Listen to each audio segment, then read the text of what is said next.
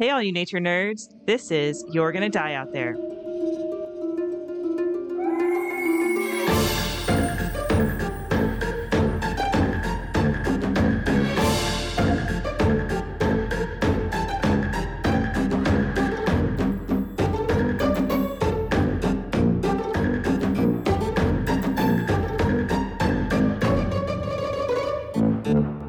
Welcome back, nature nerds. This is Megan and Jen. We're actually in two different locations, so this is going to be a fun editing situation later. So Jen is not across from me. I feel very lonely sitting in this room alone, well, with Saber. But I'm here. It took us most of the morning just to figure this out. So hopefully we'll see if this works. This is like teleworking, but podcast.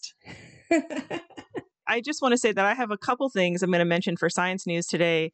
They're both like either kind of funny, I mean, a little bit sad, but funnier and like more uplifting because you told me that today you're going to be talking about something that's a real downer. I mean, it is, but it's more serious, I would say, than maybe our past few episodes. We're not talking about like dolphin masturbation. No, we're not talking about that. Nice. All right. So I'm going to start in with my first. It's like a science news. Basically, what happened is we made our dolphin post and we got a bunch of people who commented on it, you know, after they listened. A lady, Jen Eels, like EELLS. I just had to laugh. That is amazing. First of all, Jen, and then Eels. I love it. Thank you for that. She wrote to us and said, "Have you heard of Margaret Ho Lovat?" Jen, have you heard of Margaret Ho Lovat? No. She's this woman who, this is what Jen wrote. She lived with a dolphin as part of a scientific study, all caps, and she was the eel. Like, not by any choice of her own, I would hope. Where are we going here? Oh, man, we're going someplace a little bit nuts. When she was a young girl, she really loved animals, and her mom read her this book about a cat who could talk. And she was super into it. She was like, this is amazing. And that sparked this lifelong fascination that she had with animals. And then in the 1960s, she was told about this experiment that was going on in the Caribbean island of St. Thomas. It was 1963. Her brother-in-law contacts her and he's like, there's this secret lab. NASA and the Navy were funding a project to see if dolphins could speak through their blowholes, make words like humans, like English words. Oh my God. Again, this is reminding me of the Talking Dog book that we both read in Peace Corps, right? And it was just like so strange. Yeah. So strange. She goes down to this lab. She meets this guy, Gregory Bateson. He's like the director of the lab. He really likes her. He's like, hey, I want you to meet these dolphins. There's 3 of them there, 2 female dolphins and a male. So there's this article that I read from mirror.co.uk that was written in 2020 about this. She tells them how her initial introduction to the dolphins, what it was like. She says, Peter, Pamela, and Sissy. Sissy was the biggest, pushy, loud. She sort of ran the show. Pamela was very shy and fearful, and Peter was a young guy. He was sexually coming of age and a bit naughty. I love that his name is Peter. Let's move on. So she meets them. And actually, what they had done is they took an empty house and they filled it with seawater. The scientists could live in the house and monitor the dolphins 24/7. And they filled it with seawater about up to their knees. So this can't be comfortable for the dolphins. I mean, it just sounds awful to me. And I guess there were 2 levels. So they're hanging out in like 2 feet of water? Yeah. Just chilling out, I guess, like through most of the house. I think they had pools that they would spend time in, but also they would be in the house with the people who lived in the house. And you can see photos of like she's sitting at a desk. There's a telephone on the table, like all of this. It's nuts. Science in the 60s. Right? Margaret spends all of her time there and she starts to form a close bond with Peter. She says, Peter liked to be with me. He would rub himself on my knee, my foot, or my hand, and I allowed that. I wasn't uncomfortable as long as it wasn't too rough. In the beginning, I would put him on the elevator and say, you go play with the girls for a day. So I guess he was in like one tank and then the girls were on a lower tank. So he would have to be moved in like a dolphin elevator to go down to the other tank to hang out with the girls. But then I guess that got too cumbersome for her to always be moving him. So she was like, it was just easier to incorporate him essentially getting off on her and let it happen. It was very precious and very gentle. Peter was right there. He knew I was right there. So I guess this became a regular part of their interactions. Wow. She said it was sexual on his part. It was not sexual on mine. Sensuous, perhaps. She goes on to say it would just become part of what was going on, like an itch. Just get rid of that. We'll scratch it and we'll move and be done and move on. Okay. She said she was there to get to know Peter, and that was just a part of Peter. I guess a few years later, the funding ran out because they never were able to get the dolphins to actually speak. Really? And so NASA and the Navy were like, you know what? This is not working. It was just dolphin porn. Yeah. And so they ended up shipping Peter to Florida. So he was about 1,000 miles away from the lab that they were in. And very shortly after, like a few weeks after, he committed dolphin suicide, where he took a breath and he just floated down to the bottom and didn't breathe again. Very sad. Oh my God. Margaret said that she got a phone call from John Lilly. John Lilly was kind of like the guy who was running the whole experiment. He let her know, like, hey, Peter committed suicide. The lab's vet, Andy Williamson, he said that the dolphin's death was due to a broken heart. He said Margaret could rationalize it, but when she left, could Peter? Here's the love of his life gone. Because he's essentially like kind of mating with her, even if it's just like they're not having actual intercourse. Well, and he also was separated from the other two that he was with, probably, and put by himself, maybe alone, or with other dolphins that he doesn't know. Or that is so sad. There's this animal rights organization, the Dolphin Project. There's a guy, Rick O'Barry. He said, dolphins are not automatic air breathers like we are. Every breath is a conscious effort. If life becomes too unbearable, the dolphins just take a breath and they sink to the bottom. They just don't take the next breath. This experiment was created by Dr. John Lilly, who's a neuroscientist, and he'd been studying large brain mammals for years. And he was hoping that this experiment was going to be, like super breakthrough experiment. Actually, it wasn't just the kind of interesting relationship or controversial relationship that Margaret had with Peter, but also they, I guess, had been giving LSD to the dolphins to try to get them, like, I guess, enhance their abilities or open their mind more. Oh my God. Yeah, the 60s. It got shut down. It seems like Margaret remembers her time with Peter very fondly. Obviously, she had a connection with him. There's a lot of articles that are like, woman admits that she had sex with dolphin. And I'm like, she didn't. It's not like the best situation. It's a little strange. I Googled it while you were talking, and what I came up with was an article that says interspecies sex, humans and dolphins. Yes. And it's like a drawing of her, like, with a dolphin between her legs. Yeah. There's kind of a picture of her where Peter is like astride her lap almost, and she's like, her head is tilted upwards and her eyes are closed and she's smiling. It's a little too much, Anyway, so that's our first kind of little science news. The second thing that I want to mention came from another listener, from Lilybug. And Lilybug is this adorable pit bull. Lilybug's owner sent us a message. They said, I was reading Nat Geo this morning and saw some science news. And it is about the malaria vaccine for children that the World Health Organization is recommending that kids use. So it looks like I'm going to probably post this on like our stories so you can go in and read about it. But it looks like they're, still always working on the malaria vaccine. And it's kind of a historic moment. WHO Director General Dr. Tedros Adhanom, oh man, that last name gets me. I'm just going to say G. It said, using this vaccine on top of existing tools to prevent malaria could save tens of thousands of young lives each year. So super cool. I thought that was like a nice little uplifting moment. So thank you. Finally. Yeah. Thank you, Lilybug, for sharing that. It was great. Well, that was amazing. I had not heard about such things with dolphins, although I'm not surprised. But I feel like when in her mind, she's like, this is just a dolphin. I used to work at this little feed store and the owner had a macaw, a blue and gold macaw. Yeah. Loved me. And he would always vomit on me because that's how much he loved me. And, I let him. Go for it. Listen, sir, this is your sign of love. And he would just throw up on me and pull me over and like, give me his, like, how parrots do their eyes, like they dilate their eyes in and out. Oh, yeah. And like bob their head. He was like, oh, yeah, come here. Give me your hand. And I would like put it in. He'd like, bleh. He's like, that is for you, my love. Yeah, it was like that. I can see that. You were like his baby. I think probably the media took it a little too far. Well, it's sensational. I think just the headline. Megan. Yes. I have a very special story today. Actually, I have like a long list of listener recommended stories that I'm going to do. One in particular is going to be for our February Excellent. Patreon bonus. This one actually is one I've wanted to do for a while, but I kept putting it off. You know, it's weird. I don't know if you experience this too, but you'll have all these stories in your mind and you're like, I'm going to do this one. But when you start doing it, it just doesn't Yeah. like interest you at the Yeah. moment. And then you find something else random or something from a long time ago and you're like, I'm doing this. Yeah, no, absolutely. This one, it spoke to me this week. And I think most of the episodes that I'm going to be covering fit in with the Women in Science, Oh, yeah. which is coming up in March. So this is a Women in Science episode. And then we also have our Peace Corps episode coming up too. I'm sure you know where I'm going to go with this, but I'm going to start out talking about mountain gorillas. I'm kind of excited for this. All right. Let me ask you a real quick question. Were those gorillas in the mist? You know, it's really misty in those mountains. Well, that just goes straight to Lord of the Rings immediately for me, the Misty Mountains.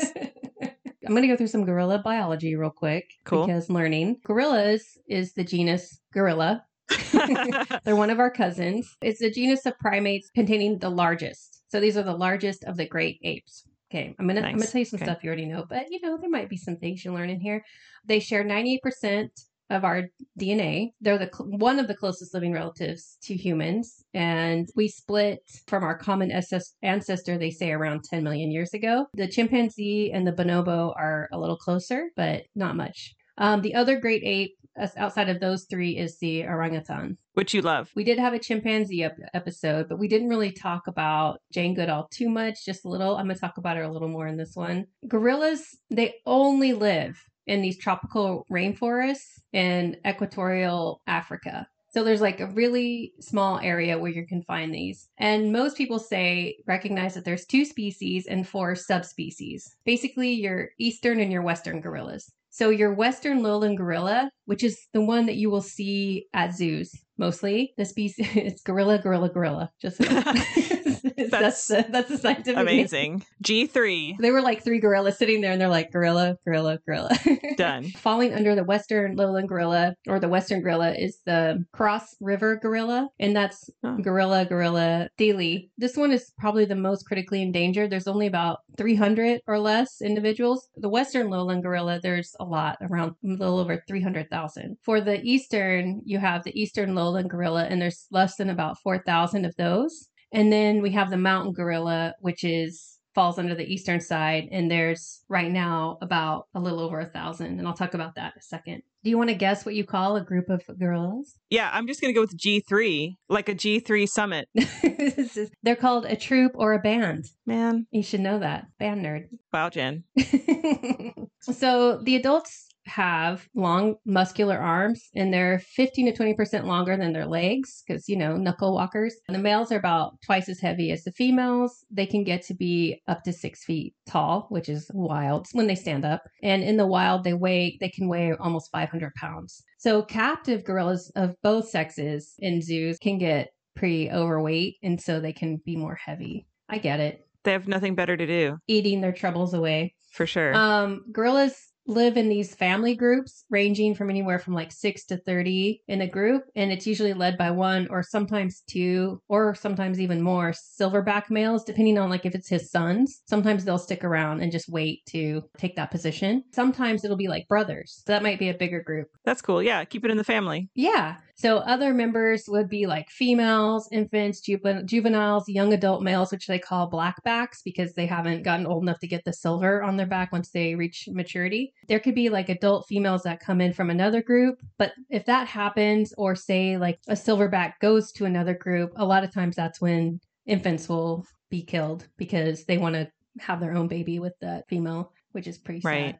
But I say it doesn't happen like too often. Like these groups pretty much stay together. They're vegetarians. The eastern gorillas eat like leaves, stalks, shoots. But when you go to the western gorillas, there's much more fruit in their diet just because that's where they are. They hate water, supposedly. But in some areas, when you get close to Cameroon and some others for the western lowland gorillas, you'll see them like walking in like waist deep waters to get like aquatic plants. So they're not swimmers. They hate it. It's just out of necessity, I'm sure. I was just making the connection that they're probably not swimmers because they're probably don't have a lot of fat. When you see them at zoos and stuff, they have water separating them. A lot of species that don't like water, they'll have like a moat or something Right. separating them so they can't climb out or something, which makes me sad. But anyway. It's like they're using fear as a tactic to keep them from jumping over and being free. Yeah. In the wild, they spend most of their time foraging and resting, and I'm sure even in captivity. And then they'll travel within a few hundred meters every day just to go and like look for food and cruise around. And then every night they'll make a nest. So they just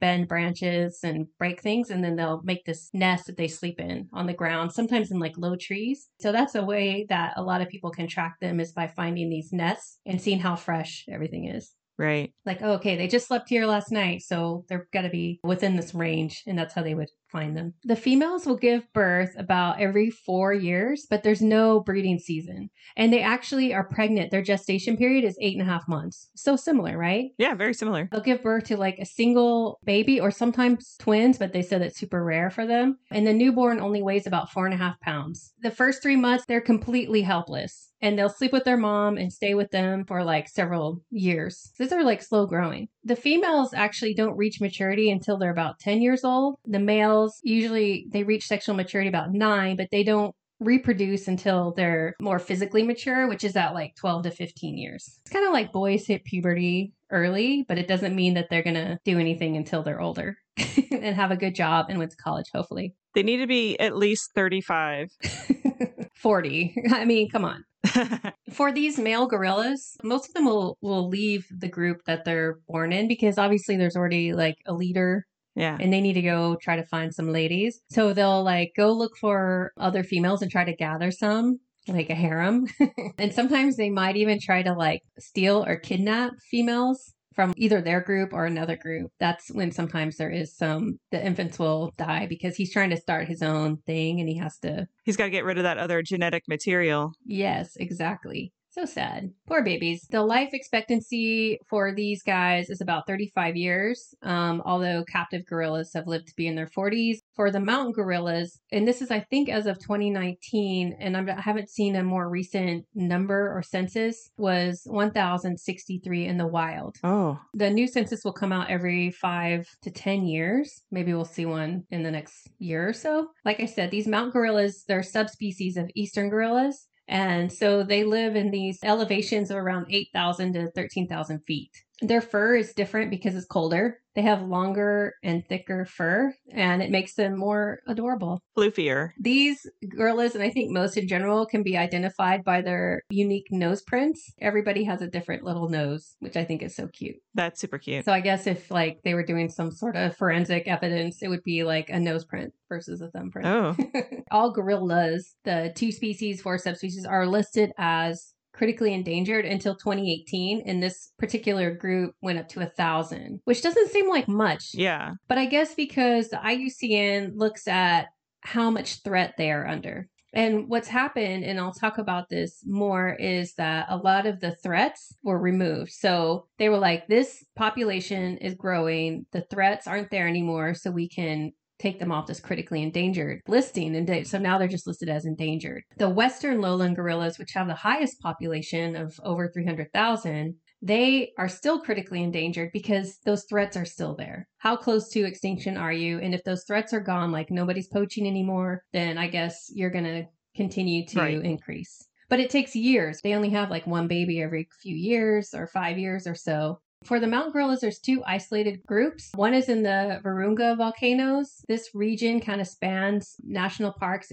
across Uganda, Rwanda, and the Democratic Republic of Congo, which I'll just call the DRC. And the other one is called the Bwindi Impenetrable National Park. I like that. Impenetrable. Like, you can't get in here. And it's in Uganda. And that one connects to another nature reserve in the DRC called the Sarambwe Natural Reserve. These are all in high altitude mountainous areas where there's bamboo forests and surrounded by, when you go down more, there's agriculture and people, like settlements, right? I did not know this. So maybe this is like an interesting fact. There are no mountain gorillas in any zoos anywhere. There are Oh, no mountain gorillas in captivity. is there a reason why? Apparently, they just cannot survive in captivity. And they think it's because of their special diet. So in the 60s and 70s, there were a bunch of attempts, which really sucks, to capture live mountain gorillas so they could start a captive population. Zoos were like, go bring me some baby mountain gorillas. And people went out and they basically murdered a bunch of adults and the mother to bring back these babies. And they died. People are the freaking worst. Right now, there's 44 habituated mountain gorilla families across Uganda, Rwanda, and the DRC. And they range from like 10 family members, but some have up to 40 because they're in these areas that have seen so much human violence, war, chaos. It's really affected not only their habitat, but also them, right? There's more agriculture. There's more illegal mining that's happened in those areas, forest destruction. A lot of people put snares out to catch these like certain kind of other species like deer and whatnot, and they get caught in these snares. And maybe before they were they were poaching them for bushmeat because they're so big and they can get a lot of meat from them. But now the threat of snares is still an issue. Climate change is also an issue because obviously they're having to move to higher elevations or adapt to warmer temperatures in different areas. And it changes the forest and what they eat, right? And people also moving closer to them, just people being in the area, whether for good or bad, can bring diseases. And they're just like us, right? Pretty much. So they're susceptible to all the same things. And actually, a lot of gorillas across the board died when there was the big Ebola outbreak. It really affected them. And we know that in some of the zoos, they were getting COVID-19 as well. Oh, wow. When we're looking at these numbers, now they're over 1,000. That was not the case 40, 50 years ago. Mm-hmm. The numbers were really low. We can safely say that the reason that mountain gorillas are back from the brink of extinction is because of one woman, Dian Fossey. Let's talk about her. Are you ready? I'm so ready. Okay, so back in the day, I know I read Gorillas in the Mist, but it's been so long ago. And watch the movie, right? A lot of us saw the movie with Sigourney Weaver. Did you watch it? I have never seen it. No. Really? I'm going to go watch it. Good movie. Sigourney Weaver. I mean, come on. When I told you that meme that you put up with the cat and Sigourney Weaver, I was like, that's like an episode hint. It was like foreshadowy. She is described as, and I'm reading this straight from encyclopedia.com, a controversial American primatologist who waged an unrelenting battle to save the mountain gorillas of Central Africa. They gave her a name. I mean, she was there for a number of years. They called her Niramakabeli. I could be saying that completely wrong, but the meaning of that is the woman who lives alone on the mountain. Is that like the gorilla version of like a cat lady? Pretty much. Most of the information here I got from encyclopedia.com, and I read a bunch of articles, but so many of them were either left out a lot of details about her personality, and she had quite a personality, or they were really, I felt, pretty harsh on her and her personality and the things that she did, basically saying she was a bad scientist because of some of the things she did. And I just feel like it's not right. Then there was this other one from Vanity Fair, and it was shortly after her death in 1986. And then I think they put it out again in 1995. Maybe they edited some things because they knew more. And it's called The Fatal Obsession of Dian Fossey, and it's by Alex Shomatoff. It's a super long article, but I suggest you read it if you have time. So Dian Fossey was born January 16th, 1932, around San Francisco. Her mom was like this really beautiful, petite model and actress. Her name was Kitty. Her biological father, apparently he was an alcoholic. They divorced. He moved out of the house, and her mom remarried eventually this wealthy guy named Richard Price. And I'm just going to say probably they called him Dick. He was a dick. He was a building contractor. Her dad tried to stay in touch with her, but the mom was like, no, get away. I'm with my new husband. We're doing our thing. But this guy was a really shitty stepdad. He did not even let her eat dinner with them. She had to share her meals in the kitchen with the housekeeper and was a lot of times left with her aunt and uncle. It was kind of one of those things where it's like, oh, you have this daughter. I don't like her. I want it to be just us. They didn't spend a lot of time with her. And she was an only child. She spent a lot of time alone, and she turned towards animals for friendship. Sure. Eventually in her teens, she got into horse riding and became competitive and was really good at it. The crazy thing was her mom was a small, blonde, pretty lady, and Diane was growing into this like really tall kid. And she actually, in her full height, was 6'1". What? Did you know she was that tall? Yeah, she I was super didn't. tall. You know why? Because you always see pictures of her sitting down with gorillas. You know, when you like think about that she already had like a bad home life, was an only child, and then she was just like uncomfortably tall. So she spent a lot of time on her own. And even as she went on to college, they didn't even support her financially, which they could have. So Yeah. she finished high school and then she enrolled at UC Davis in 1950 because she really wanted to be a veterinarian. So she went and was taking some pre-vet courses, and I think I could so relate to her on a lot of these things, but she got caught, you know, in those hard sciences that you have to, those prerequisites like chemistry and physics and biochem, molecular biology, and she just failed. She was just like, I can't even, me neither. So she ended up, she was like, I can't pass these classes. It's too hard. And she had no support, right? Right. She was like trying to support herself. She didn't have like the help from home, I guess, where they could be like, hey, let's help you. Let's get a tutor. She was just like, well, I guess I can't do this. So she ended up transferring over to San Jose State College, graduated with a degree in occupational therapy in 1954. She got a job, I think, right after that working with people, but then she ended up moving to Louisville, Kentucky because of the horse riding. Like she was still competing in that and she was really good. She ended up getting a job with the Kosser Crippled Children's Hospital, and she was there for 10 years. Oh, wow. She really loved working with the kids. She also was like still into animals, like took in stray dogs, like, right, you know, was still riding horses. Just for a second, the way I heard you, it sounded like you said she was cooking stray dogs. I was like, what? That's because I'm congested. I know, I'm a little congested. That's why I'm not at Megan's house. So she was still doing all that, but she had this thing that she was like, something's missing, right?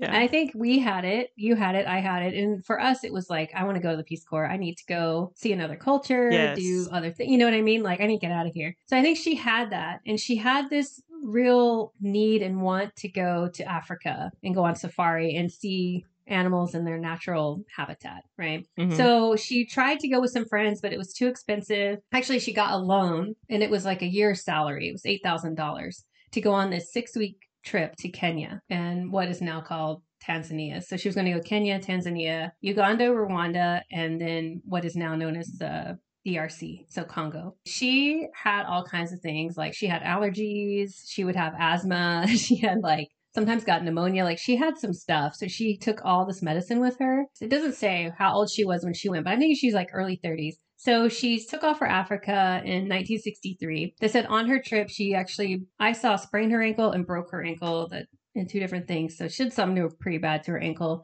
She got dysentery, fever, nausea, vomiting. But yeah, traveling. She was just like really having a good time. None of that mattered because she was saying how much she was interested in seeing gorillas and seeing, you know, like primates. And so her guide told her to go visit this paleoanthropologist named Louis Leakey. And he was working in Tanzania or on the Kenya-Tanzania border at this place called Olduvai Gorge. And I guess it's like a huge place where they were finding a lot of like bones, like specimen. They were doing this big archaeological dig there. She actually just went to their house. And his wife, it was Mary Leakey. She was an archaeologist. She found out where they lived. She just went there and she's like, hey, I'm just traveling. I just wanted to talk to you guys about this. And found that they were like super nice, really nice people. They kind of took her in and said, yeah, you know, actually, I'm thinking there should be more studies on primates. I already have this girl, her name's Jane Goodall. She's working on chimpanzees.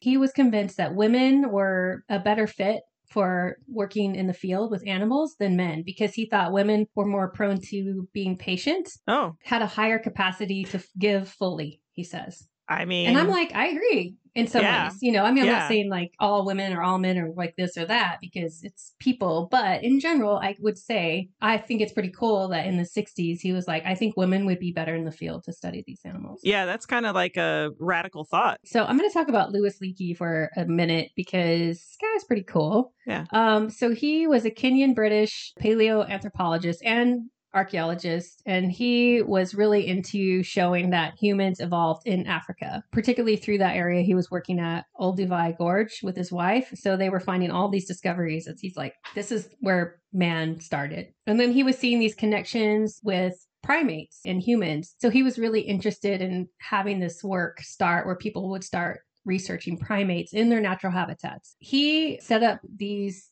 field researchers, which he called the Trimates. It started with Jane Goodall and then Dian Fossey and then Birute Galdicus. I think I'm saying it right. The researcher who since the 70s has been studying orangutans in Borneo and Sumatra. And he was well known and could get funding for things. He actually died in 1972 because he, after having a heart attack in Jane Goodall's apartment in London, like he was visiting her, they were going over like field notes and whatever, and he full on had a heart attack. And she crazy. stayed with him in the hospital and she left like the whole night. She left in the morning around 9 o'clock and he died like 30 minutes later. Wow. He's like built his Charlie's Angels of primatologists. That's exactly what it is. Because I just thought this was so interesting on how they got started with this guy helping them. You know, because I think that's what it's all about is you just need to go after the things that you feel like you would really love to do. And like things will happen. None of these girls, except for Birute, she was already educated or getting, you know, her master's or PhD, but Jane and Dian, not so much. I mean, she had her bachelor's in occupational therapy, like totally not in the field of studying primates. But Jane Goodall, so she was the first, and she just straight up called him in 1957, was like, hey, I just want to meet you and talk about animals. Like she had always been interested in studying primates. And she heard like, he's the guy, you should talk to this guy because he's living and working out there. And she had actually gone to Kenya to stay on a friend's ranch. And she was just like, this is it. I got to figure this out. Who wouldn't love Jane Goodall? Right. In 1958, he sent her to London to study primate behavior and primate anatomy. And then says in July of 1960, he funded her to go to Gombe Stream National Park.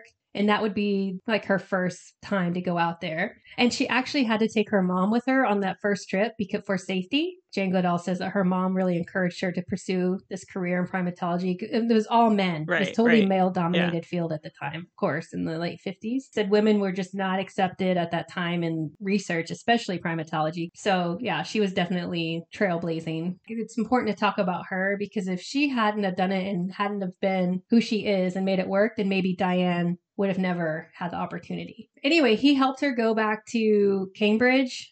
She went to Newnham College and she got her PhD, and she got it without having a bachelor's. So she was only the 8th person to be allowed to study for a PhD without having a bachelor's degree first. That's amazing. And she finished her thesis in 1966 on the behavior of free-living chimpanzees. That was all her research from her first 5 years at the Gombe Reserve. Wild, huh? And so a little bit about Birute, she came after Dian. She was at UCLA and she met Louis Leakey because he would go around to different universities and give talks. And of course they would go. And she had already like, I want to go study orangutans in their natural habitats. And he was like, yeah, let's do it. All of these projects got a lot of funding from the National Geographic Society at the time. So he talked to them. He actually got some funding for her to go set up a research facility in Borneo. And she started working there in 1971. And then with that, all her data, you know, she got her PhD from UCLA in 1978, but she ended up going back out there and staying. It's really sad. I watched this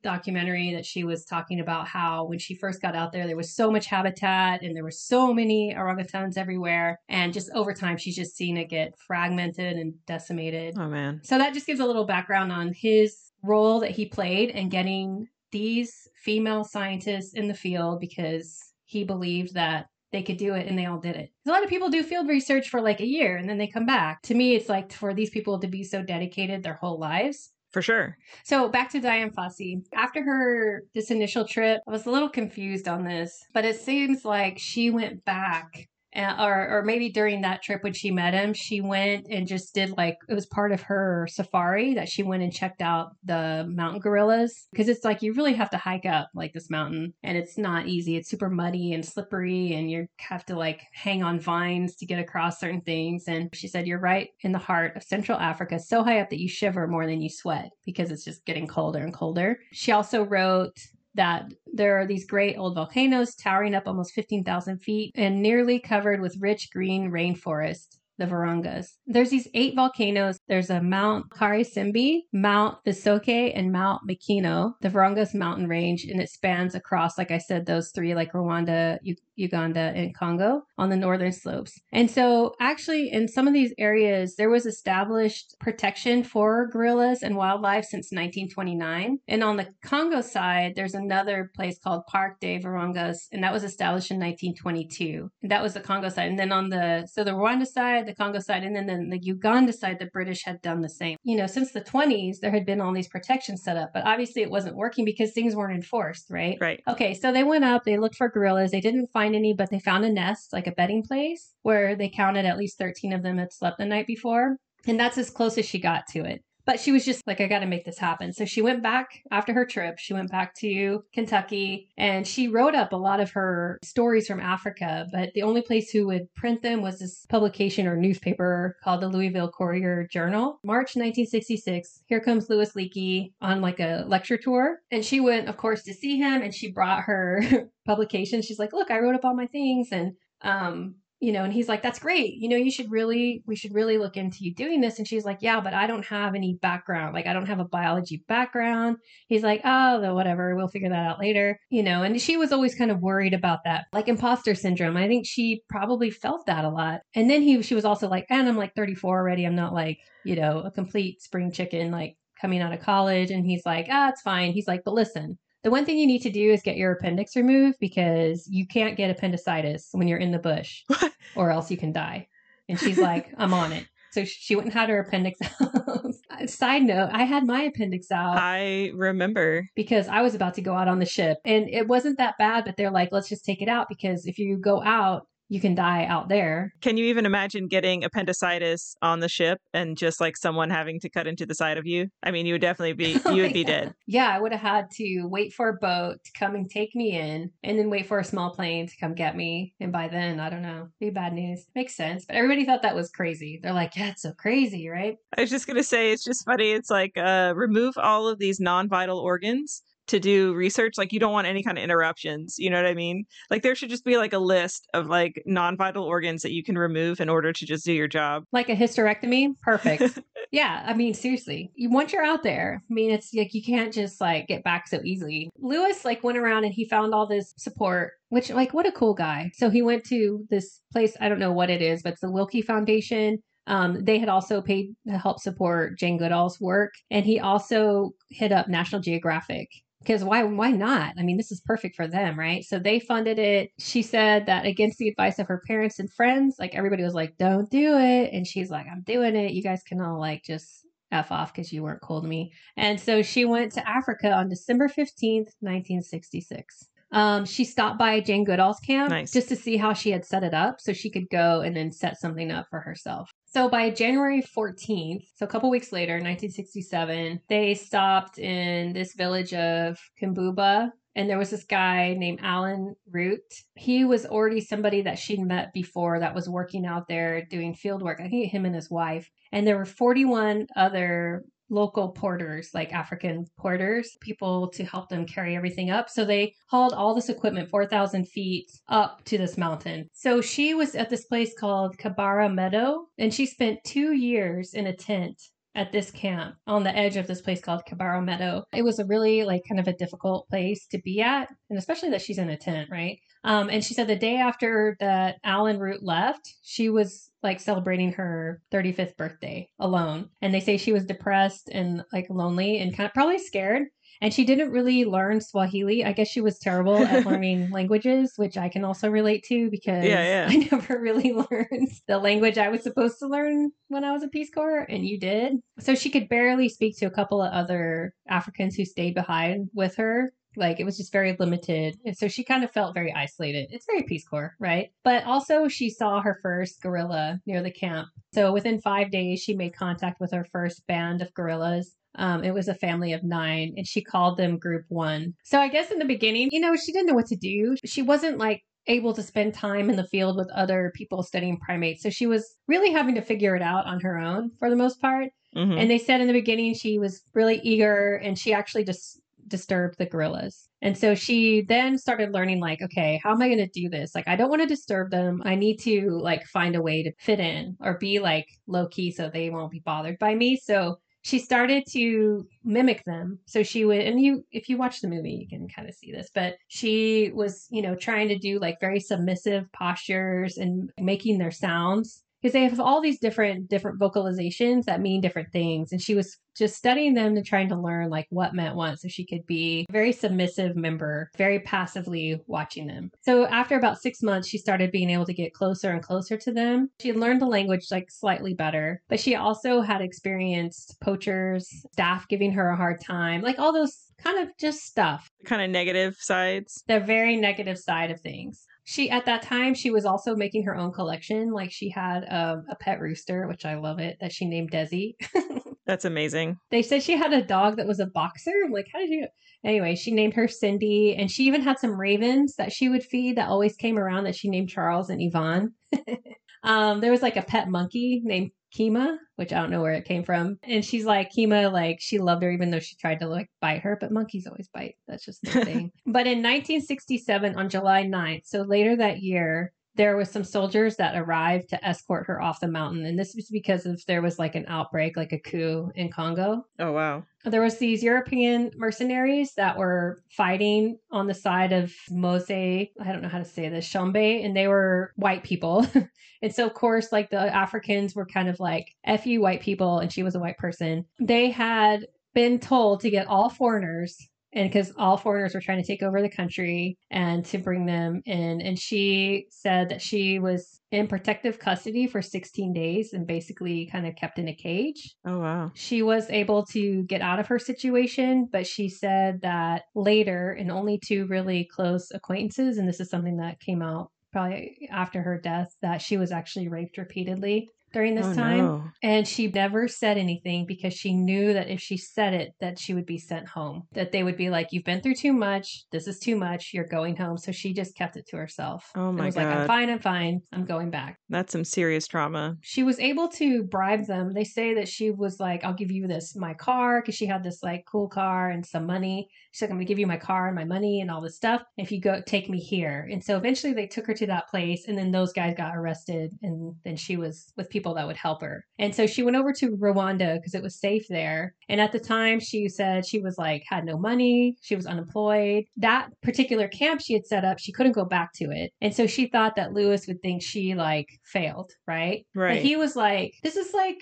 a coup, like you can't, it's fine. Here, we'll set you up somewhere else. Yeah, it's out of her control. Mm-hmm. She's not the one, conducting the coup, or she's just there doing research. Yeah. But she was just like so worried about it that somehow she would be blamed for failing to get, the data in the field. It's like wild. He encouraged her. He's like, no, we're going to get more funding, and we'll find a new camp in Rwanda where it's safe. You need to stay out of that place because there's too much bad stuff going on. Feeling like really down and out at that time. And obviously, I'm sure she was going through immense trauma at the time. Oh, for and sure. Had no one. So somebody introduced her to this lady named Rosamond Carr. She was a little bit older, white American, and she had a property at the forested lower slopes of the Varangas on the Rwanda side. She came from like a well-to-do family, and she married this guy. I want to say I read about it, but I don't have it in front of me. And they ended up going to Africa, and she fell in love with it, fell in love with like the people, and set up her kind of like a farm there. She grew flowers.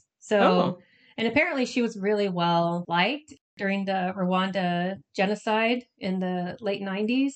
She actually helped a lot of people. And afterwards, she set up 2 orphanages next to her property to help all the kids who had lost their families. Anyway, she's just a really amazing woman. Oh, wow. And she became really good friends and really helped Diane. And Diane really confided in her, like wrote her letters all the time. In all these things people wrote up about Dian Fossey, if they say that Rosamond was like, that's not true, I would believe her. Because I feel like she knew her best. Because later they'll say like, oh yeah, she was an alcoholic. And Rosamond was like, no, she wasn't. Like, I mean, you could catch me drinking some wine one night and be like, she's an alcoholic. But, it's like I might only do that like once a month. Well, let me just... The memory of turning the corner and seeing you and another friend of ours having, I was like a little bit late for some reason to meeting you guys, and you turn around and just the red or like purple mouth. Oh, yeah. But that was also during Peace Corps. And man, they served some big glasses of wine. She had some really strong bonds with some certain people that I think pulled her through a lot of this. She also, through Rosamond, she met she introduced her to this other lady named Aliette de Monk, and she was a Belgian woman. And they say she was the widow, so I'm not sure, but her son and another friend of his had been murdered during like some of this crazy like coup stuff. So she was also going through a lot and alone, and I think her and Diane became good friends. I think that's one thing because a lot of the media talks about her as being just like a loner. She had no friends, and she was just like this angry woman and on the mountain. But she didn't. She had really close friends, and she wrote to them a lot. And I feel like the media. Lewis was like, awesome. He found her more funding, and now she was back on track to go to the Rwandan side of this mountain. So she started camping back out. She found actually the old group, like she was studying before, but it was a different group too that she hadn't seen for, a couple of months. Mm-hmm. But it was too close to the Congolese border. She's like, I can't. It's too dangerous. Like, hell no. And so they kept going, and she ended up finding this place that she would end up naming Karasoke, which is a 10,000 foot plateau area where they call it like a saddle between the mountains of Visoke and Karisimbi. So she kind of combined those two and called it Karasoke. Oh, okay. That is where she set up camp on September 24th, 1967. And I think it's really important because that camp is still there. Researchers still go there. And I just feel like 1967, I mean, that's a long time ago. Yeah. And to just be like, I'm hiking. This is a good spot. I think we should set up camp here. And then it's still there like 50 years later. I don't know. Yeah, that's like her legacy. Yeah, really her legacy. So she set up her tent, but later they built a 2-room cabin that she ended up staying in, and she could hear the gorillas like beating on their chests. Right. Remember that? How so big they could show how big they are to other ones. Yeah. But there were a lot more poachers in this area, and there was more corruption happening with the park officials on the Rwandan side. This was something that she had to deal with. So poaching and hunting was illegal in the park, but there were these different tribes, the Tutsi and the Batwa. Anyway, they had been hunting on the slopes forever. And so they were like, screw you, your laws and whatever. I'll hunt whatever I want to hunt. And a lot of these cattle herders too, cutting forests and going into the park and hunting. She's trying to do her work. They're breaking laws. They're coming in, basically killing the species she's studying. And so she kind of had to come up with her own ways of how to navigate all of that. And so she did talk to the Park Service people, and they agreed to like increase the patrols, but it wasn't really enough. So through her studies, she learned a lot about the birth and death rates of mountain gorillas and their social behavior, interaction within the group. She learned that play, which is a trait that gorillas, you don't usually see them playing, was really important during their early formative years. So she got all this great information, and by the end of the summer of 1968, she had located and was tracking 9 gorilla groups and was familiar with 80 of them, and she named them. Oh, wow. Yeah, you know how I feel about names, but I get it. It's hard not to name something that looks like you and acts like you. By this time, she was 36, and there were people offering PhD studies, and they wanted her to write books. There was like adventure hikers, wanting to come to camp, but she was kind of like, I just need to do this thing, right? So she was just trying to hold out and keep saying, because I think she was scared to leave. Because if she left, what would happen? So as far as the numbers when she was there was this guy that was there in 1960. His name was George Schaller, and he had studied the mountain gorillas and said that there were about, at that time in 1960, there were about 400 mountain gorillas. Oh. By the time she was there, it was down to a little over 200 was all she was counting. And this was because of that. Since 1948 to like the 60s, there were these freaking zoos, like I said, that they had captured and killed 60 adults. And that was just in 1 year to get 11 infants, which none survived. They found like baby gorillas that were dying, like clinging onto dead mothers that had been shot or mutilated. And she would bring them back and she would nurse them. There was a couple of babies that she nursed and tried to help from getting killed to be taken to zoos. And she tried all these things to bring them back to health and reintroduce them somehow back, or else, find a way. And the zoos took them anyway. They're like, nope, they're ours. And they put them in a crate and they left, and they eventually died. There was this other guy. He was they just said a white African. So he must have grown up there. He was like, it's really dangerous for you to stay here. And now you're pissing off all the poachers and all these other people. He's like, you need to learn how to protect yourself. There's other women that have lived alone, like on their farms without their husbands, or while their husbands went to war. And the only way they survived was become like a witch or a banshee. I love it. I mean, I get it, right? He said, you need to become a spiritual witch and learn Sumu, which is the native sorcery. And it was big in Africa, and it probably still is. And that way people will be scared of you because they'll know that you know stuff.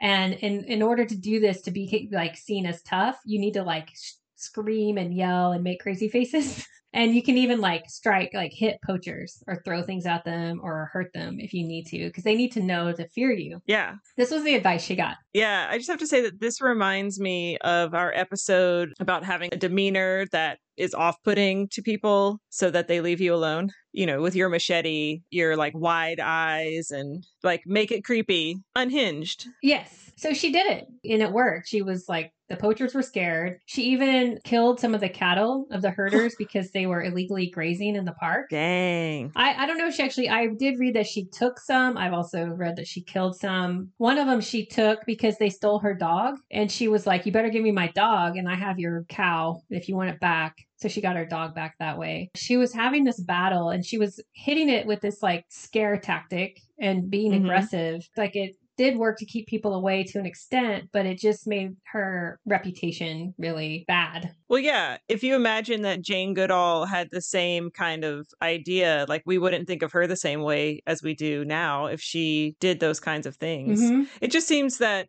Dian Fossey might be a little more of an assertive person, like she's willing to do those things. Well, and she was scared, and she was really upset to see what was happening to these gorillas and how their numbers had dropped. Seeing them die, or seeing a baby gorilla clinging to a butchered, murdered mother. Like, I don't know too many people that can not feel pain from that. Compassion. Also, this hurt her because she was doing this, and there were different researchers that would come and stay with her, and they would see this and be like, like, what is she doing right now? Like, maybe she's crazy, or we don't know, because they would just come in to do research, and then she would be doing that. Other people said she's racist. They called her a racist because she would do all this stuff and complain about Africans. Other people would say, no, she was not racist. She would do this to anybody if you're like trying to come in and encroach in the park or scare the gorillas or take gorillas. It didn't matter. That's what she didn't want. I agree with that. There was another issue in 1969. Apparently her cabin caught fire and her chickens died. Oh, Jen, I'm sorry that you had to read about chickens dying. It's very sad. She got bit by a dog, and she actually had to be carried off the mountain because she came down with rabies. Oh my God. She had to get all the rabies injections, and then she was okay. She also had like chest pains. They thought maybe she had tuberculosis.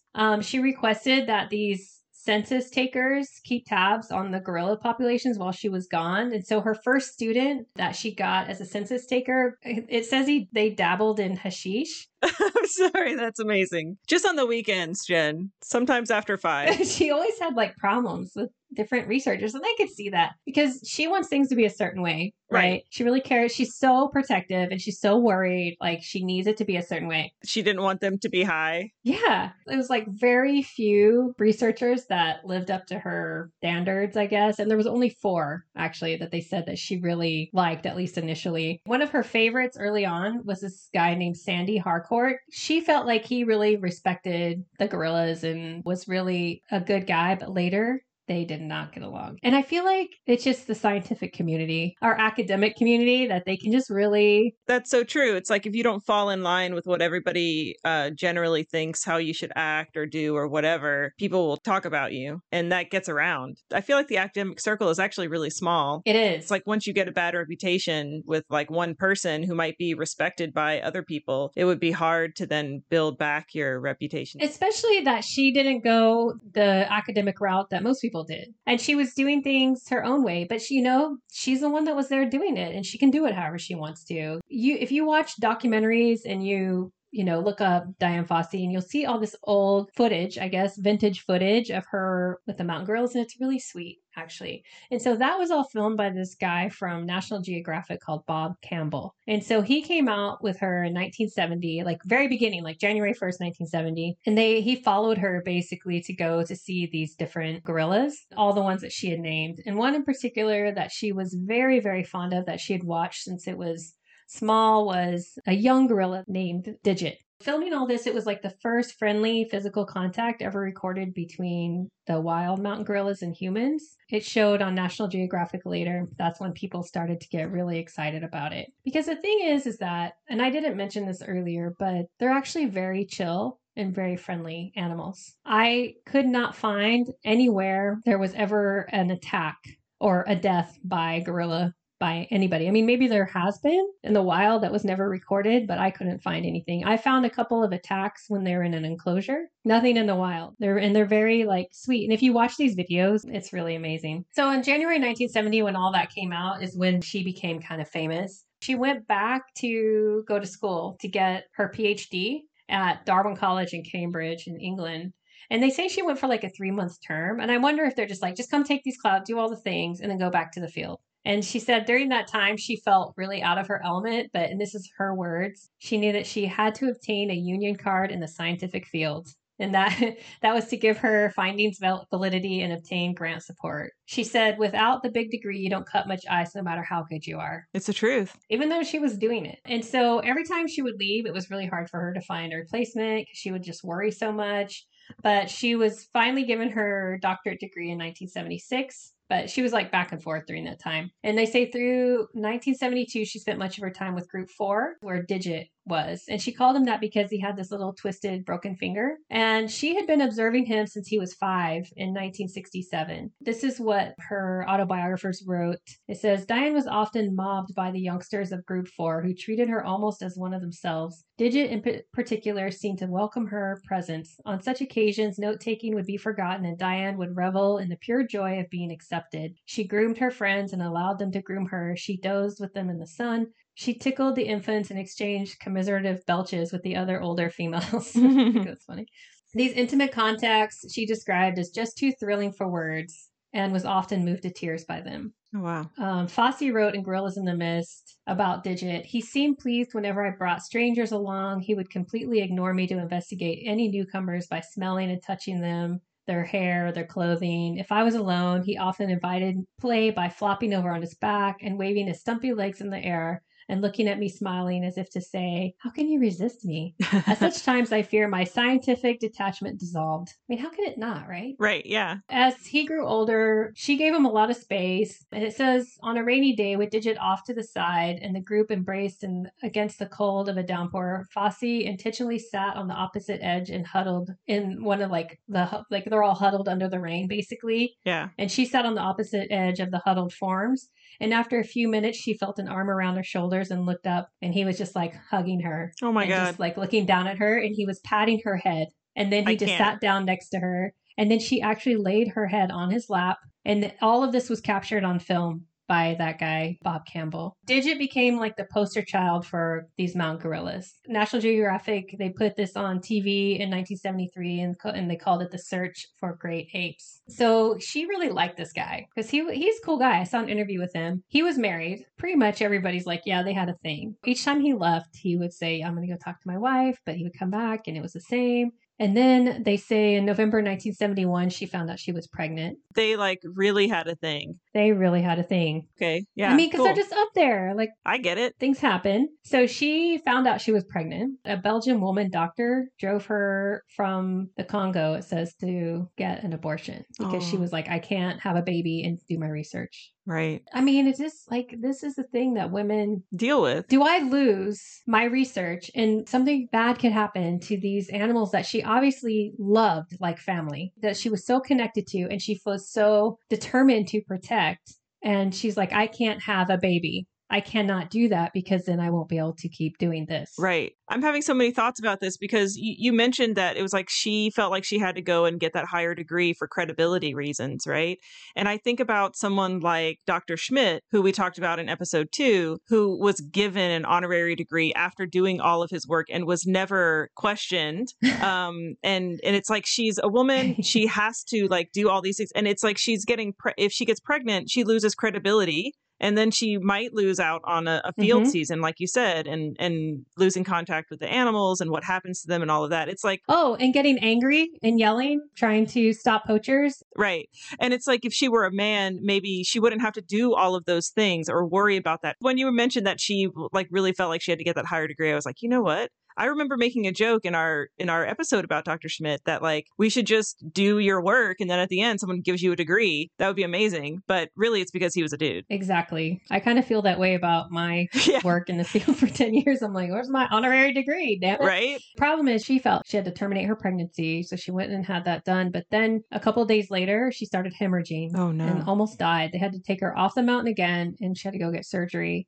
And kind of after all that, things just became really more difficult. She's dealing with all that emotionally. And here's, this guy, and I'm sure he felt really bad, but he's like, okay, I'm not going to leave my, it was just too much. End of May, 1972, they just kind of like, okay, well, let's just say goodbye. Right. And they say for the next couple of months that she drank a lot in the daytime, like daytime drinking. And I'm like, rightly so. Yeah. Like, what else has she got? She's sad. She just lost somebody she loves. Right. She had to, end a pregnancy. I mean, it's like she's alone. I'm like, I just get like the judgment. I'm just like, yeah. And it's not even just the judgment, it's the double standard that like some guy breaks up with you or you break up with him or whatever. And the way that, look at, oh my God, this feels like a soapbox moment for me. Look at Kanye West right now and the like just horrible, blatantly abusive behavior he is exhibiting to the world. And people they're not getting it, but if he were a woman and acting the way that he's acting, it would be like the most harsh judgment. I mean, look at Taylor Swift doesn't even act that way. She just writes songs about people and she gets like, not that I'm like a Swiftie or anything, but I'm just saying that there's like I've never heard that.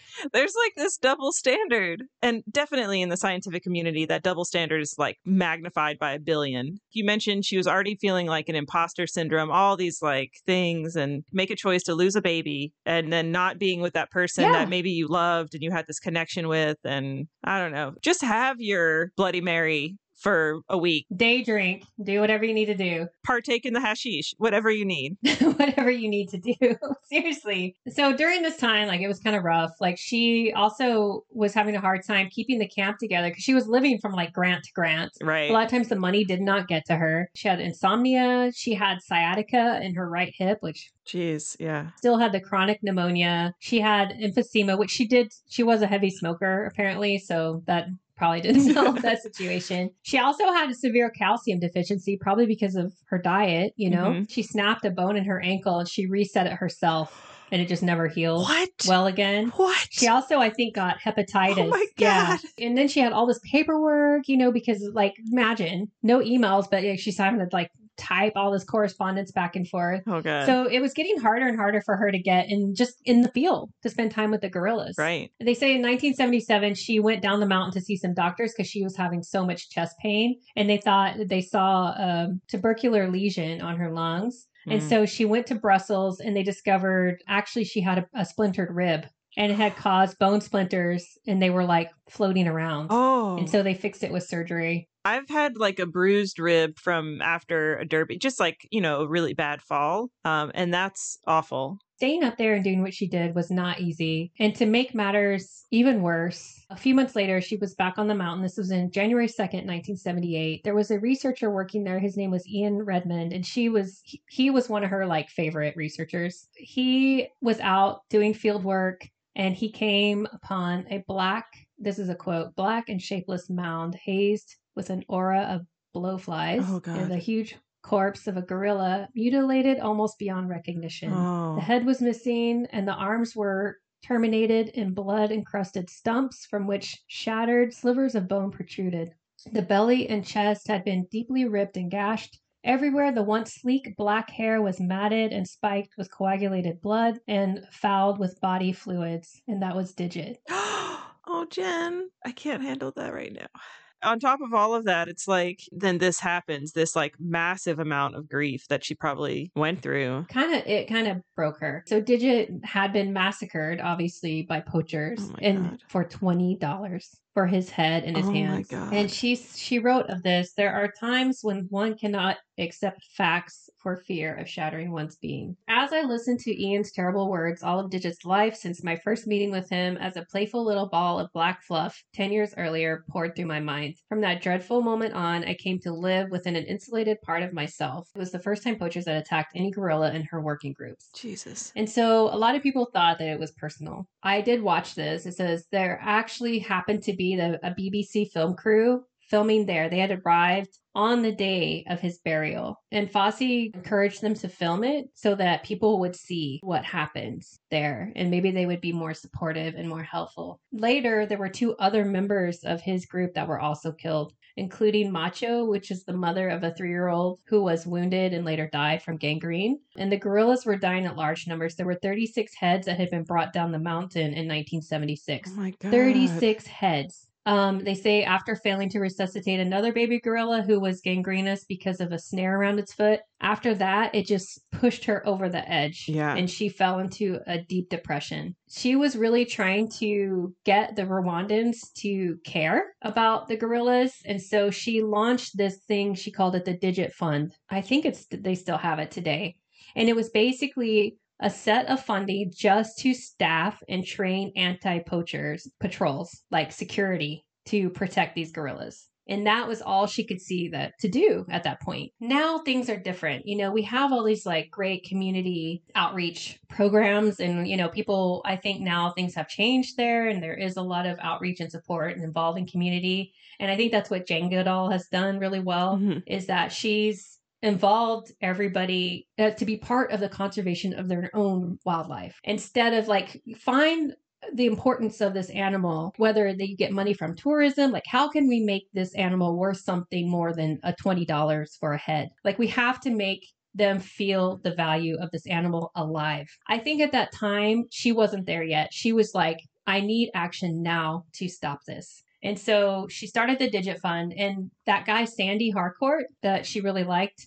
So he had gone back to England and he founded this nonprofit called the Mountain Gorilla Project. And he was like, yeah, if any money comes in for this, I'm going to hold it for you for the Digit Fund. But she found out later that the money that was given to the fund he had taken some of it and he had given it to the Rwandan government. What? It doesn't say what for. He insisted his group was better qualified to decide how to save gorillas than her. And so she was pissed. She was like, that's mine. I have this program here. You're not here. You don't know what the hell, right? Yeah. There was also another friend in the U.S., they say another supposed friend called Robinson McIlvaine, I think. McIlvaine, he was also diverting money from the Digit Fund to fund his own like American Wildlife Fund. Jesus. Because she's out there in the field and here's these people like taking the money because they think, oh no, she's crazy. She doesn't need this for that. And then they were using it for other things. She said at this point she felt like under siege, right? Yeah. She had like all her energy now was at protecting the gorillas. So like research, writing, all that came second. She had changed. She wasn't as soft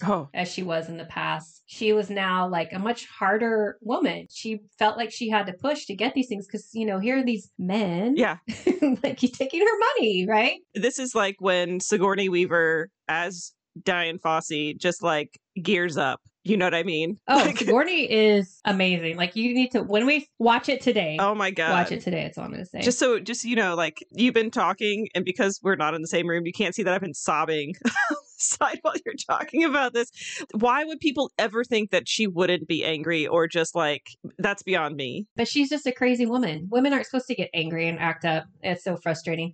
So at this point, she doesn't trust anyone. Yeah. Right. Yeah. And she becomes more reclusive. She's more demanding of her students and researchers that came. And they were like, this lady is, you know, this and that. And they would leave. Some people really liked her and were like, that's just how she is. Right. I feel like I could have worked with her because I'm that kind of person that I love like quirky scientists, and I don't care how crazy their personality is. I usually get along with everyone Yeah. like that because I'm just like, wow, you're something, and I just like it, but people go there with these expectations, thinking how things are going to go. Well, you know what? That's her research camp and it's going to go how she wants it to go. And they didn't like it. And they would leave and then, make rumors about her and that she was a manic depressive, that her gorillas were being killed because of her. And when she heard those things, it just hurt. She doesn't want to be the reason. She's trying to protect them. And she wrote, on hearing these rumors, and this is in her words, she woke at 1 a.m. She said, got up and lit the gas lamp and sat in bed, went into a sweat, then it chilled and threw up and felt like I was going berserk. Because, what can she do from there? Yeah. The thing is her reputation was bad at this point, but the patrols were working. The staff she had hired of 9 men were like really loyal to her, more loyal than the students and the researchers that came up.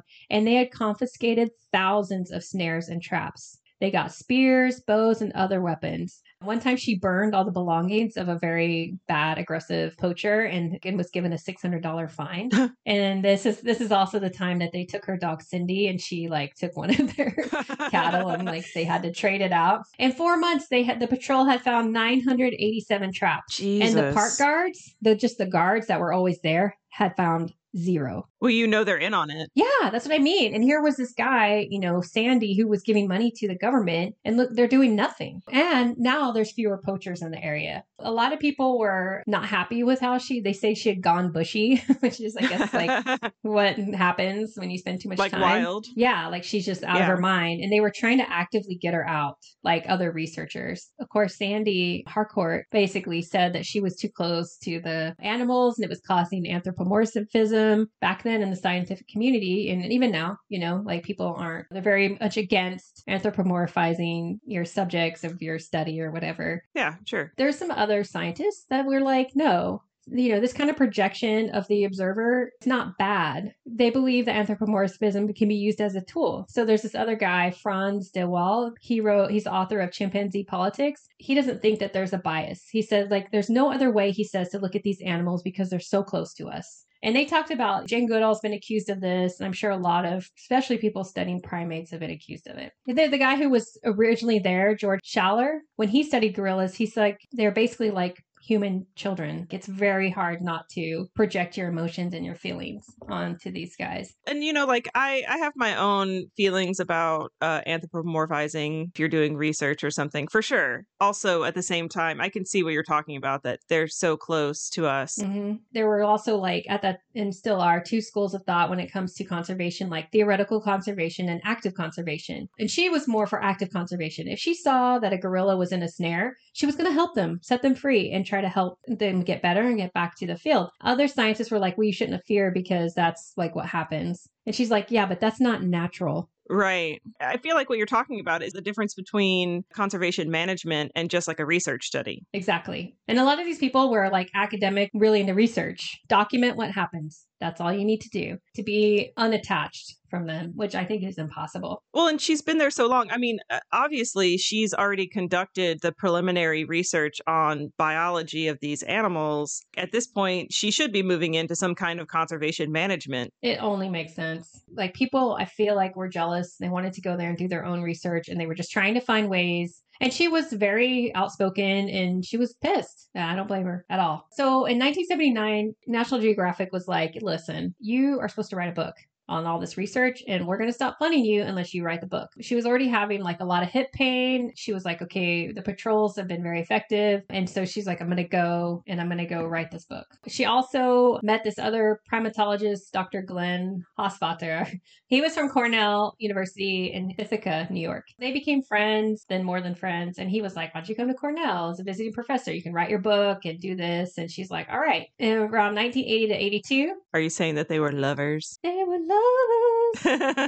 She really needs a good hug. Yeah. So from 1980 to 82, she taught Ithaca, and then she kind of healed. She said that she felt herself falling into place again for the first time since Digit was killed. So Oh, that wow. was in a letter to a friend. And her students voted her best professor of the year. So she was like starting to feel human again. If they had ratemyprofessor.com back then, she would have done well. She'd been in. Yeah. We should start a page for Dian Fossey, Rate My Professor. I have never even heard of that. It's great. While she was gone from Karasuke, her research center, another one of her very close gorillas died. It doesn't say how. It just said that there were some of her other researchers. They tried to come and take over the research center while she was gone doing her book and teaching. And actually, that guy Sandy Harcourt was in charge. And under his management, they said the camp was neglected, most of the equipment was stolen and ruined from neglect, and poaching was back in full swing.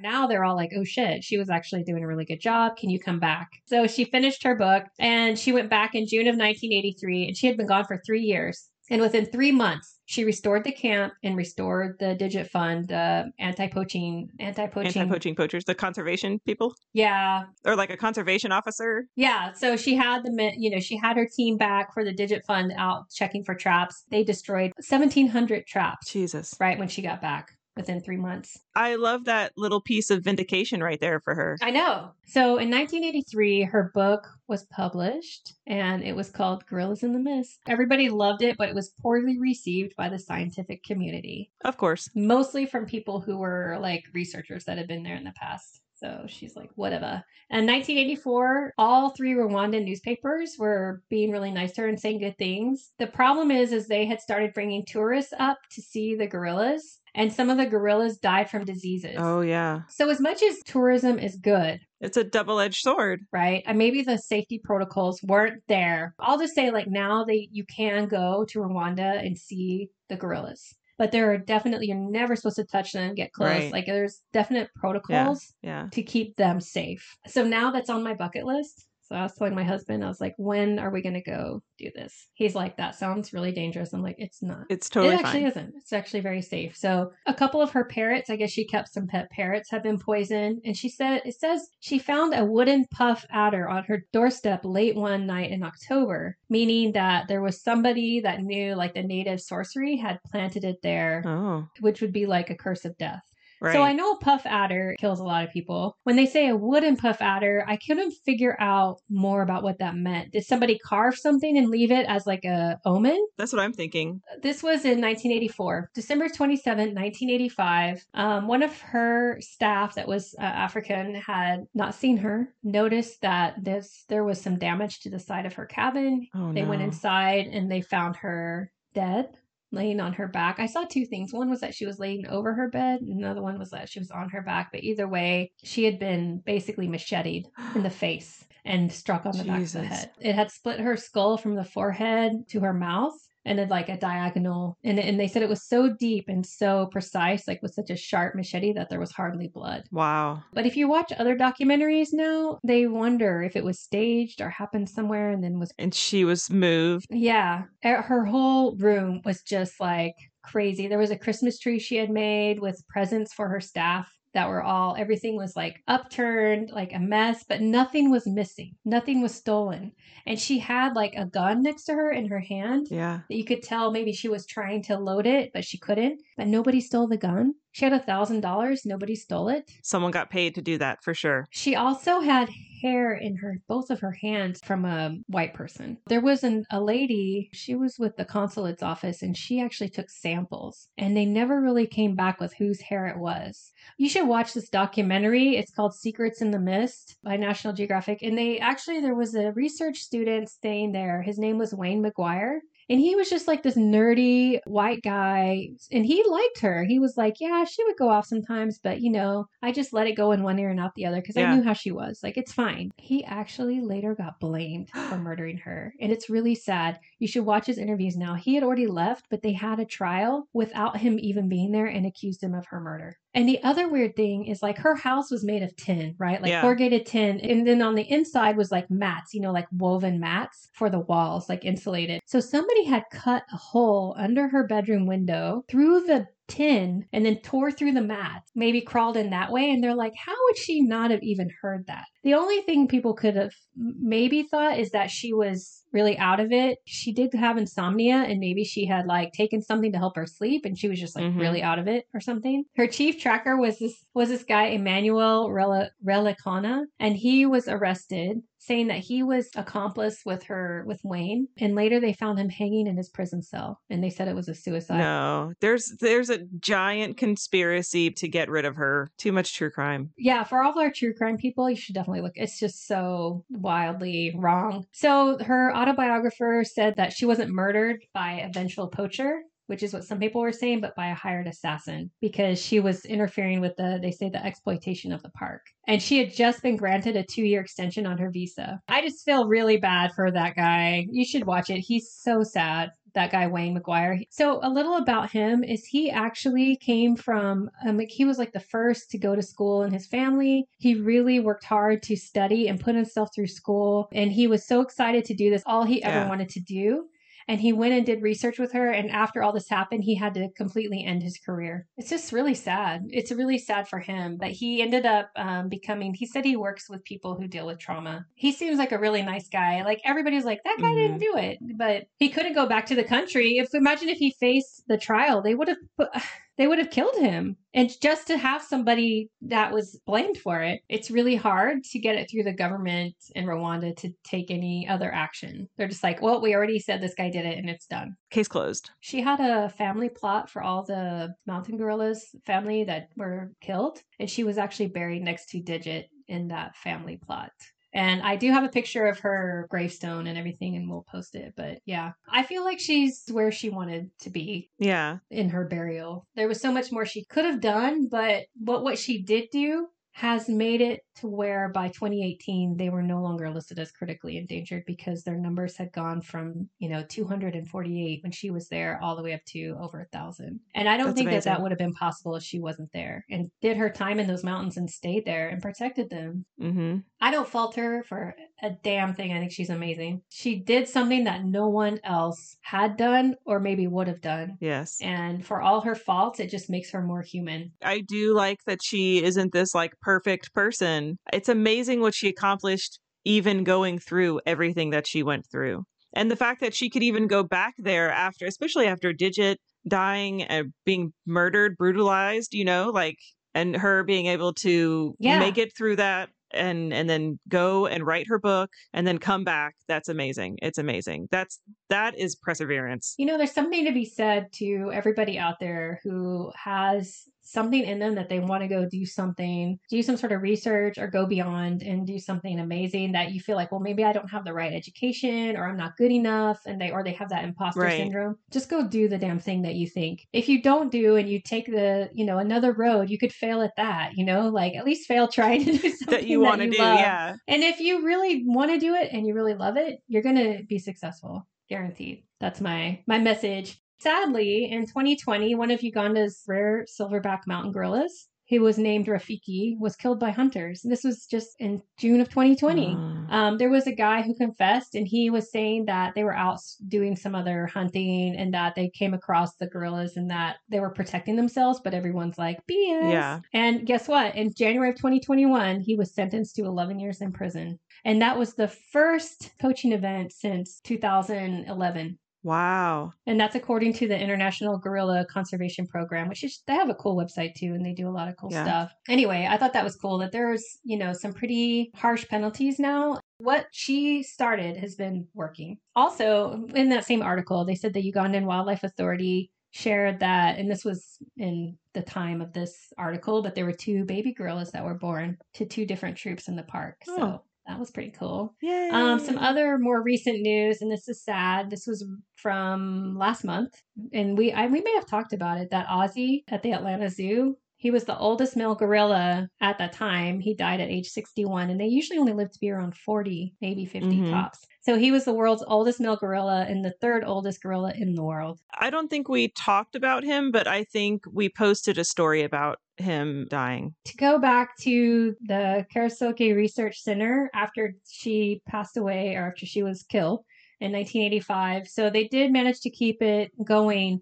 It did close down during the time of the genocide in Rwanda, Right, obviously, because it was just, they had to bring everybody down. It was just too dangerous. So the Rwanda staff continued to monitor the guerrillas during that period whenever Wow. they could, which is just amazing. But they had to evacuate, they say, 5 times. And the facility was destroyed 3 times, rebuilt twice, and eventually relocated to another area, maybe close by. But they say despite the constant threat of war, it continued to upgrade its capacity for scientific research. And they say that the guerrillas survived the war years in pretty good condition, despite the increased numbers of snares and poachers. So they actually pulled through, and probably just from the little bit of work that the people that stuck around did. They say that the buildings, even though they're now overgrown by vegetation, it's still her house is still there, and it's still a monument to her and her work. Oh, wow. As the first camp that was dedicated exclusively to the study of mountain gorillas. That's amazing. And that there's a Dian Fossey Gorilla Fund that continues to operate the Karasoke Research Center from its regional research center headquarters in Musanze, I believe. They now have over 100 staff members, the great majority of whom are Rwandan, which is good. Yeah. Local capacity. And they focus on research protection and monitoring. They provide human communities in the area with education, health, and economic development programs. They provide conservation education through primary, secondary schools and adult community members through a variety of media. The Fossey Fund supports and has helped renovate schools and a health clinic near the park, and supports clean water, parasite treatment, and prevention programs that reduce transmission of disease from people to gorillas, as well as improving the quality of lives in those communities. Here's another cool thing. Ellen DeGeneres gave a bunch of money to basically build a permanent home in Rwanda for the work of the Fossey Fund to protect critically endangered mountain gorillas. So now it's called the Ellen Campus, and it's supposed to open this month. Oh, wow. Yeah. And then if you go on their website, and I'll give you the website, it's designed specifically for scientists who are helping to save mountain gorillas. So the Ellen Campus, it's really nice. If you look at that page and you look at all the donors, I guess it's like the biggest donors are in like the biggest print, and then it gets smaller print with the less money you get. One of the big donors, aside from Ellen and Portia, is Sigourney Weaver. Hey! No, she's still really involved, because when she made the movie, she really connected with Diane, and she spent time with the mountain gorillas. Like, she was really physically there. And so it really became something that's important to her whole life. And she still does kind of like voiceover when it's like some documentary for Dian Fossey. Yeah. Just Google YouTube some stuff and you'll see it. Jen, you're making me cry so much in this episode. Oh my God. I know. It's really a hard story. And I wasn't sure, because I've heard good things and bad things. Mm-hmm. But I feel like I hope I portrayed it in a way of her being just a really good human that did all she could do. Maybe she wasn't perfect in some people's eyes. Obviously, the organization to support is the Dian Fossey Gorilla Fund. Nice. And that is at gorillafund.org. There are more than 50 years of successful conservation work in saving gorillas, based on a holistic model with 4 key pillars, which is protecting gorillas. And that is daily sustained protection. They're still doing it. Nice. Because that's the only reason they're not extinct. Right. Conducting science. And they have it's the longest running gorilla research sites. Training conservationists, and they're saying education is key to empowering people and creating the next generation of conservationists. And they work directly with African educational institutions and train hundreds of young scientists each year. And the 4th pillar is helping communities, and I kind of talked about that already. Yeah. That's very cool. So you can donate money straight, or you can adopt a gorilla from their troops. I thought that was kind of cool. Oh, and I looked up their charity score since you brought it up last time. It's 97.9. It's a 4-star rating. There you go. So you can give with confidence to this charity. Perfect. There you go. Anyway, so I know that was long, but that was amazing. It's like I'm trying to decide, am I going to go watch Gorillas in the Mist or not? I don't know if I can handle it.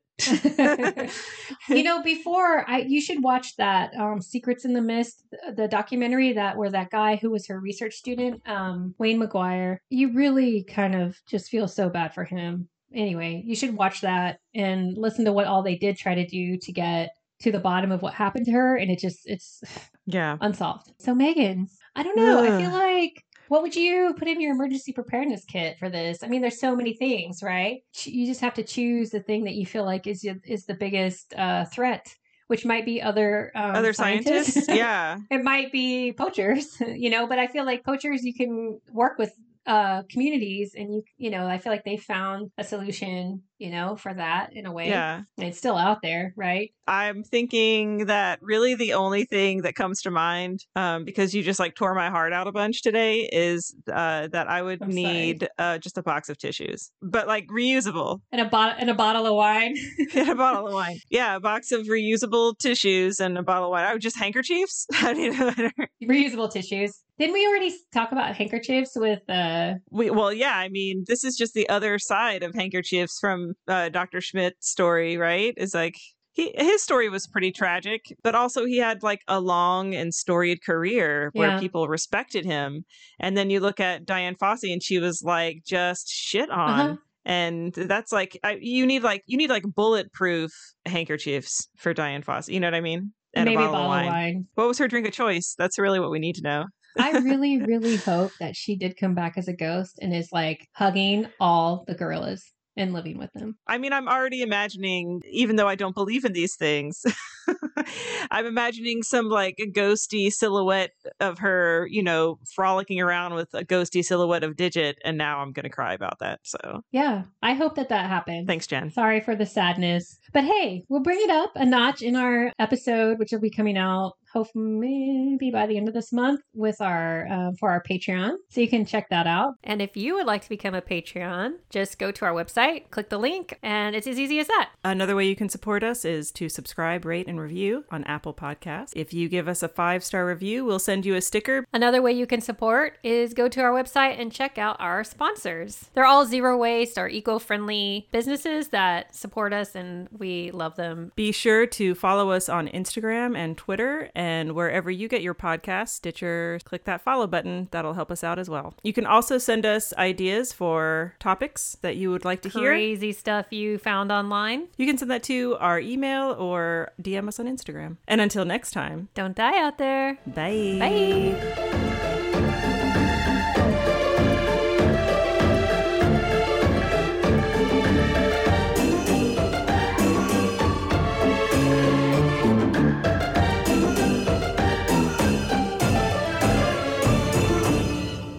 I just want to say real quick that because I was in dance for so long, anytime I hear the name Fosse, all I can think about is jazz hands. Fosse! I never took dance. I was not of that. I was forced into the dance world, Jen. My mom was like, here, let's go try these different things. And I think I tried, gymnastics. Oh, and God. It was like such a huge failure. I was just like, yeah, I don't flip. Like my body doesn't do things. Yeah, you have to have like a real flexible spine for that business. Something. But when you're riddled with anxiety as a child, it's hard to get a flexible spine.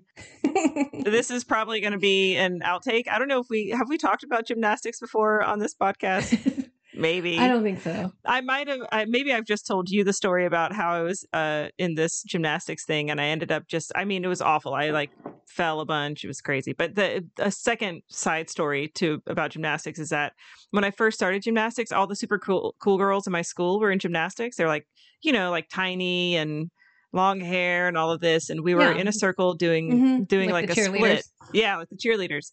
And then there's me, and I was a little bit awkward. And so we're in this like circle and everybody has their legs split open, like toes, your feet are with your people on either side of you. And we're like, stretching. So you're reaching out in front of you. And I 1000% tooted. And it was like, do you remember that gymnastics floors are like raised up a little bit? So it like reverberates. It was like, and I was like, and that's it. That's the end of my gymnastics career. What did they do? Were they just like, oh my God, Megan? Right. Well, they just no, laughed, or... I mean, you know how my face, I have like a problem with, I blush a lot. Like it's very easy to make me turn colors. I was just going to say the shades of red you must have turned, and your eyes would have gotten all watery. Definitely. It was... It's so traumatic. I mean, it's vivid in my mind. Just the toot that happened. I remember my hair was like awful that day. Everything about it was, and it was like these girls who were like, "Oh my God, did you just like toot? Like that was, did you just fart? Like that was the situation I was in." Oh God. Did they have big bows in their hair too? Jen, I have a picture. I have a picture of me. Some people who know me very well have seen it. My mom had them, like, bought them. I don't even freaking know why. She bought them. It's like one of those things where you pose for like your sports picture, and there I am in my long sleeve, no leg gymnastics leotard, just giant bow, so much curly hair. It is awful. It's awful. Oh my God. Such a great memory. She wanted so badly for you to be. She really wanted that for me, but I was the girl who just tooted, was embarrassed, and fell off of the uneven bars and just slammed straight into the vault. I mean, so many things. So many things. I was pretty much that one too, but there was a lot of, I was really like angst ridden. So I was like, meh. I did get a participation trophy one time. At the end, after they gave away all the trophies, they were like, we want to give a very special trophy to a young lady today who really gave it her all, like that situation. Best attendance. You know what? That's perseverance. That's what I learned. So we're bad at sports, and that's why we became Peace Corps volunteers and biologists. Exactly.